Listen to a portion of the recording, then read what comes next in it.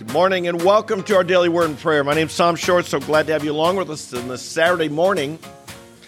We'd like to finish up some things, perhaps, who knows, maybe there'll be more messages on this concept of delighting in God. And why is it difficult for some people to do so? God wants us to enjoy our relationship with Him, but He also is about reality.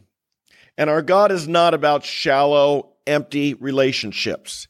He wants a depth of relationship. He wants us to take pleasure in Him, but there's different aspects of a relationship. And if you understand this, it'll help you make it through life a lot better. If you don't understand this, you can be quite discouraged and wonder what's wrong with you or with God or where is God? And these are all things that can be on your mind. Remember, we saw the scripture we've been talking about all week long. And if you're just joining us today, I hope you will look back over the last few days.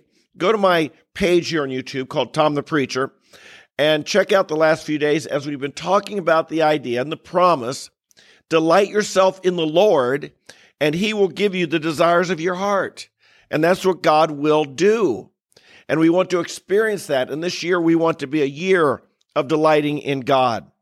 But I found that some people, of course, have a problem with this. Difficulty delighting in God. We've talked about different ways in which we can do it, what we need to do, what it looks like. But I've also noticed that in life, and I work with young people a lot, I see many people go from a period of great excitement about Christ. They're newly saved. They're aware of their forgiveness. God seems so real. They're just like filled up to capacity with God. But it seems to go away. And some of these people aren't even interested in God a year or 2, 3 years later. Some of them, it's not long before they might even doubt, was their experience real? Was God real? And so forth. And so there's a little process here I'd like to talk about that God works through in our life. And it starts with this. Typically, everyone's different, but typically people start with great excitement about God. And then they go through a period of testing, and where specifically their obedience is tested. And if they pass the test, there is a depth of relationship with God. And if they don't, there comes a dryness and where God is distant and far away. Why? Because they failed the test. We've got to realize this about God. God is searching for, God wants to make us the real, genuine diamonds. He wants to grow us into a depth of relationship. And it isn't always all about good feelings. It's about living life with all of its challenges, its ups and downs, its hardships in a broken, fallen world, living a life of consistent obedience, passing the test.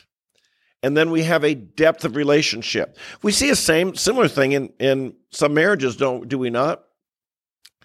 That marriages and other relationships, that early on a new relationship can be so exciting, so thrilling, so fresh, so, you fall in love, you're infatuated with one another. But then you get married, and sometimes you realize what this other person's like, and you realize they've got some problems, and you begin to work through your problems and your difficulties. This is an important time in a marriage. If you work through things properly, you will have a deeper relationship, a deeper love, a deeper commitment. If you don't, if you fail to work through things, you'll become estranged from one another. And you'll say, you wonder what was with that initial feeling, and that feeling could be lost. And indeed, the marriage can be in big, big trouble. I've often shared with the students on campus that when I got married, I promised my wife to be faithful, to loyal in sickness and health, better or worse, richer or poorer. And of course, when you say that, you're hoping for the richer, better, and health.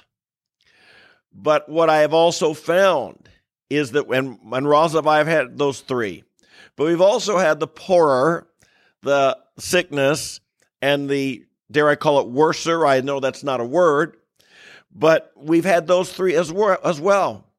And what I've discovered in our marriage is that it is in those times the roots of our love and our commitment and a deep relationship and an acceptance and a strength was developed in those periods of time.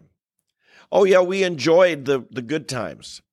And we desire those good times. But when God brings those poorer, sickness, and worser times into our life, and if we pass the test, we come out on the other side with a depth of relationship that can be gained no other way. It can only come through difficulty and suffering, that commitment and that love. It's the same with God. And so, my friend, if you've started off with, excitement in your Christian life, and yet some of that seems to be gone, ask yourself, is there a test that God is wanting you to be passing? Are you in the midst of a test? Is God calling you to a greater depth? Is God using certain experiences to teach you perseverance and to teach you that the Christian life is about walking by faith, and that faith and love is not so much a feeling as it is an act of obedience? Which leads to another important thing, and that is this: feelings ought to follow our obedience. So many in our Christian life, so many people want to say, when I feel like it, I'll do it. And that's the way children live. Children are happy if they feel like it. They're sad if they feel like it. They have no control over their feelings and their emotions. Mature people learn how to do the right thing, whether they feel like it or not. And they discover that when we do the right thing, feelings follow. They don't precede, they follow. Good obedience leads to good feelings. But we don't often start with the good feelings. We start with a commitment. And indeed, true followers, true disciples make commitments. Of course, the obvious example of this is Jesus Christ. The greatest act of love ever was to go to the cross. I'm sure he did not feel good about doing it. He'd prayed in the Garden of Gethsemane, Lord, if it's possible, if it's possible, let this pass from me. In Hebrews, it says he endured it for the joy set before him. The cross was not a joy for him. He endured it for the joy set before him. Hebrews 12, 1 and 2. And likewise, we live that way. And so we have this truth from God, and that is when we're delighting in God. And delight is talking about taking pleasure in God, a relationship with God, loving God. We find that Jesus said this in John 14, verse 21. He who has my commandments and keeps them, he is the one who loves me. And he who loved me will be loved by my Father, and I will love him and will disclose myself to him. There we have it.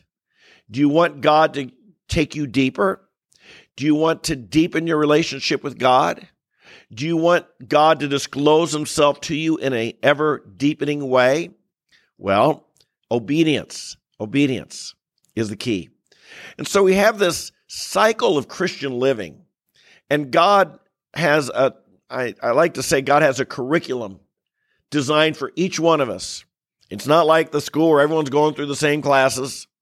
God has something designed for you personally, in which he will take you from a joy and a reward and a closeness to certain times where it may be like there's a dryness of the soul, where God may seem further away, that time of worser sickness or poverty, shall we say, where God will take you through that. Your obedience will be tested. Your faith will be tested. Your perseverance will be tested. And as you work through there, even when the feelings aren't there, and you work through obedience, and then God will bring you out and disclose himself to you in ever deeper ways, more wonderful ways. And there'll be a joy and excitement.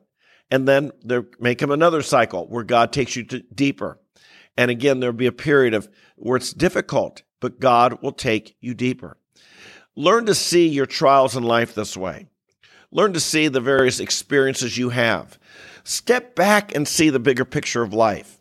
Some of us have been following Christ. I've been following Christ now 50 years. Oh, I've seen at times when it looked really hard and it looked like, how can I go on? And I've had times where it just seems like God is so close and so abundant and so faithful. And I've had both seasons.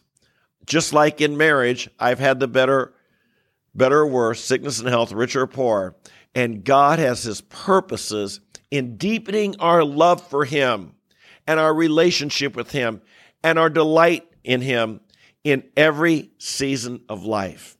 So if you're in that dark season, persevere, pass the test, keep obedient, keep faithful, follow your commitments. Don't let your feelings govern your life. Follow your commitments, walk by faith, and live in his victory. Father in heaven, we thank you for these different cycles of life that you take us through. And we thank you that you're with us. If we're on the mountaintop, you're with us. You put us there. If we're in the valley, you're with us in the valley. Wherever we are in life, the ups and downs, the joys and the sorrows, the better and the worse, the rich or the poor, the sickness and health, wherever we are in life, we thank you, you're with us. Sometimes, Lord, even if it doesn't feel like it, if it doesn't seem like it, we know the nearness of God is our good. The closeness of God thrills our soul. But Lord, those times when there's a dryness and it seems like you're far away and there's a sadness in our soul, help us to remember and to realize and see the big picture, that you're working in our lives even in those times. You're deepening our walk with you. We're going to come out on the other side a better person, a better Christian, a deeper faith, a greater love, a more mature love, a depth of relationship. Thank you for how you work in our lives. We bless you and we love you today.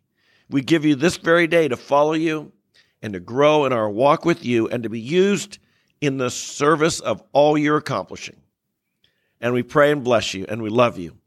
In Jesus' name, amen, amen, and amen.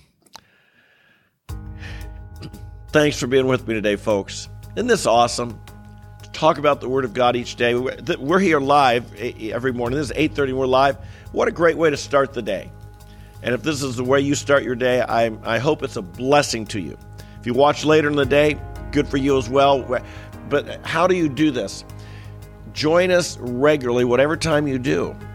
Be here, set a time, 15 minutes, and we're done.